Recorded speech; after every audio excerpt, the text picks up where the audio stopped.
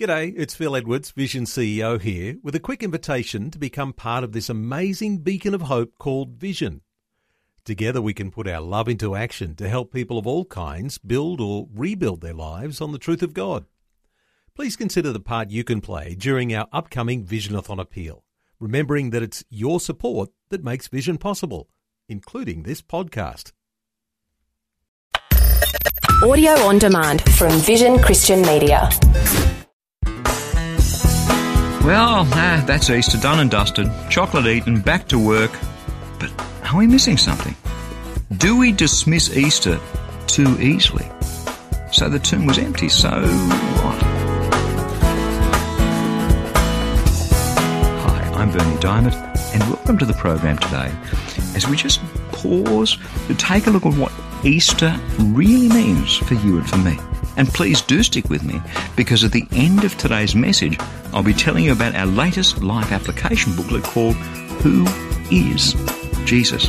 I'd love to send you a free copy to help you get to know him better and to draw ever closer to your Lord and Saviour.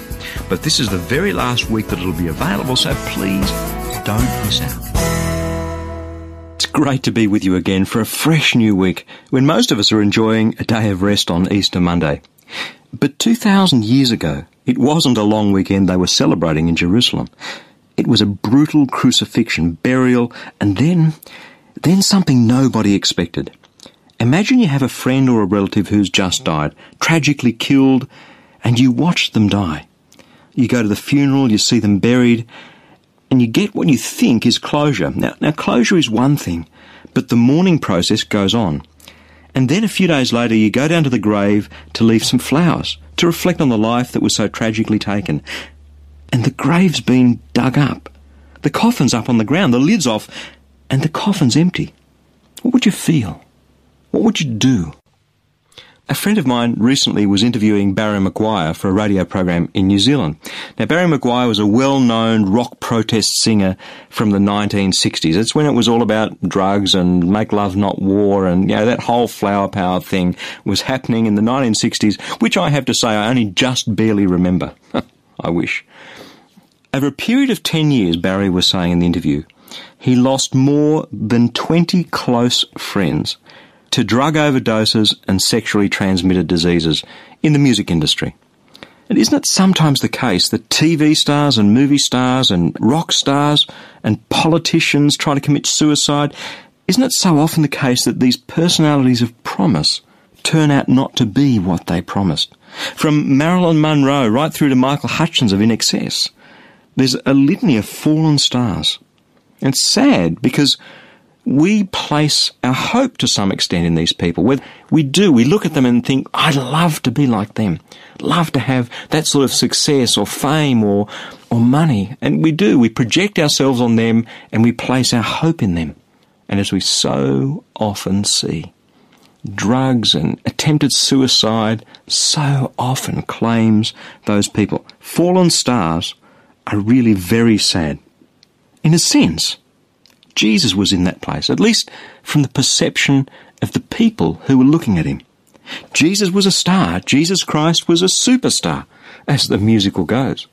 He attracted crowds over 3.5 years that were unprecedented, crowds of 4,000 and 5,000 people in rural settings where maybe that was the whole population or a very large percentage of the population. So here is this Jesus Christ who's doing amazing things, amazing miracles, healing lepers and the blind and the lame, who's caring for the little people, the widows and the prostitutes, and a man with passion and profound teaching, with a wisdom about God that none of the religious leaders of the day had. He was so relevant and yet so wise and so deep. He touched people deep inside. He had a wisdom that confounded his religious critics, who were constantly trying to trap him. That's why he drew the large crowds. That's why, in his day, Jesus Christ was a superstar. He promised so much. It was an oppressed land. He was Israel, who, but for a short period in their history, had almost always been either in slavery or an occupied land. Right now, they're under brutal Roman occupation. They were oppressed. Most of them were poor subsistence farmers. They needed someone to believe in, someone to hope in, someone to promise them something. And Jesus was that someone. And then the events of that first Easter long weekend, the Passover festival for the Jews. All the crowds were in Jerusalem, the lynching mob that was baying for Jesus' blood.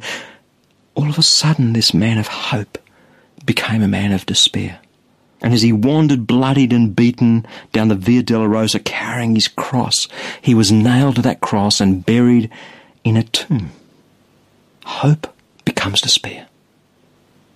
Jesus Christ, the superstar, becomes Jesus Christ, the loser. Then he's buried. It's the Sabbath where nobody does anything because that's the day of rest. And the next morning, some women, Mary Magdalene among them, devoted followers, go down to the tomb with some spices to embalm his body. Now, no funeral parlours in those days or undertakers. It just had to be done, and they were going down with the expectation of wrapping him in spices and preparing his body finally to being laid to rest. Amidst pain and fear and tears and lost hope, which was probably the worst of it all, they go to the tomb and it's empty. What's their first reaction? Well, they run back to the other disciples, to Peter and the others, and they say, they've taken his body from out of the tomb. I don't know quite who they were, but that was their reaction. And Peter runs down there, and sure enough, the stone's been rolled away. The linen wrappings are lying folded neatly on the floor, and it tells us that the disciples saw and believed. Jesus had been telling them he'd be crucified and that he'd rise again. Jesus had been telling them he would rise from the dead. And in this mix of pain and fear and tears and confusion, a glimmer of hope. But there it was, just a glimmer. And over the next few weeks, it took them a while to come to grips with what had happened, to understand it. The biggest thing, if I put myself in their shoes, would be losing hope. A time in my life 10 years ago where I lost almost everything I'd ever hoped for. And you know, the worst thing for me was the things that I was dreaming of for the future, my hopes for the future, they all lay on the floor shattered. These disciples had been looking at Jesus and seeing his miracles and his wisdom and believing he was the one, believing he was the Messiah. And all of a sudden that hope was lost when he was nailed to the cross. But the empty tomb, no Jesus, spelled hope for them. I wonder whether we just brush over Easter too casually. Now, we've heard the Easter story dozens of times through the years, and we miss out on what's going on in the hearts of his followers. All hope was lost on Good Friday. And yet, when they came to the empty tomb, there was new hope of a new life. Years later, Paul the Apostle said that the hope isn't just in this life. The hope that we get from the resurrection of Jesus Christ, it's a certain hope for an eternal life. Because Jesus was raised from the dead, so we will be raised from the dead. I wonder whether in our day and our time and our society, whether the things that we hope in are too here and now. We hope that tomorrow will be a fine day. We hope that we'll get a better job. We hope that we'll be able to buy that new whatever it is we want to buy.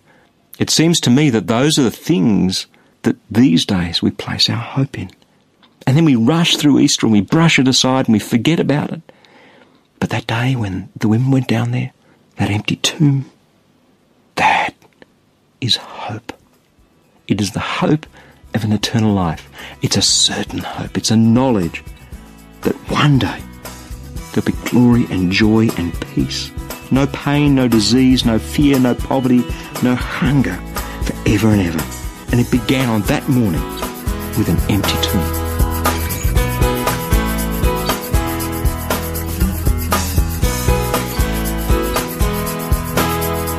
To celebrate Easter this year, I've written a new live application booklet called Who is Jesus? To help you draw ever closer to your Lord and Saviour. You see, my passion is seeing you live in a rich, powerful, dynamic relationship with Him. That's why I'd love to send you your very own free copy of this latest booklet.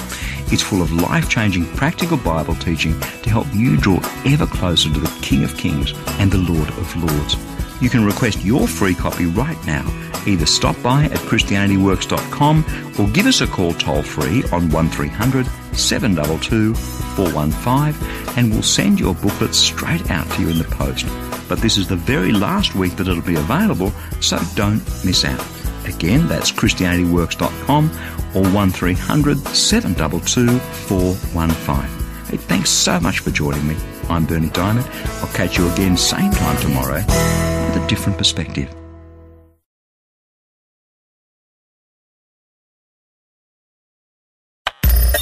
Thanks for taking time to listen to this audio on demand from Vision Christian Media. To find out more about us, go to vision.org.au.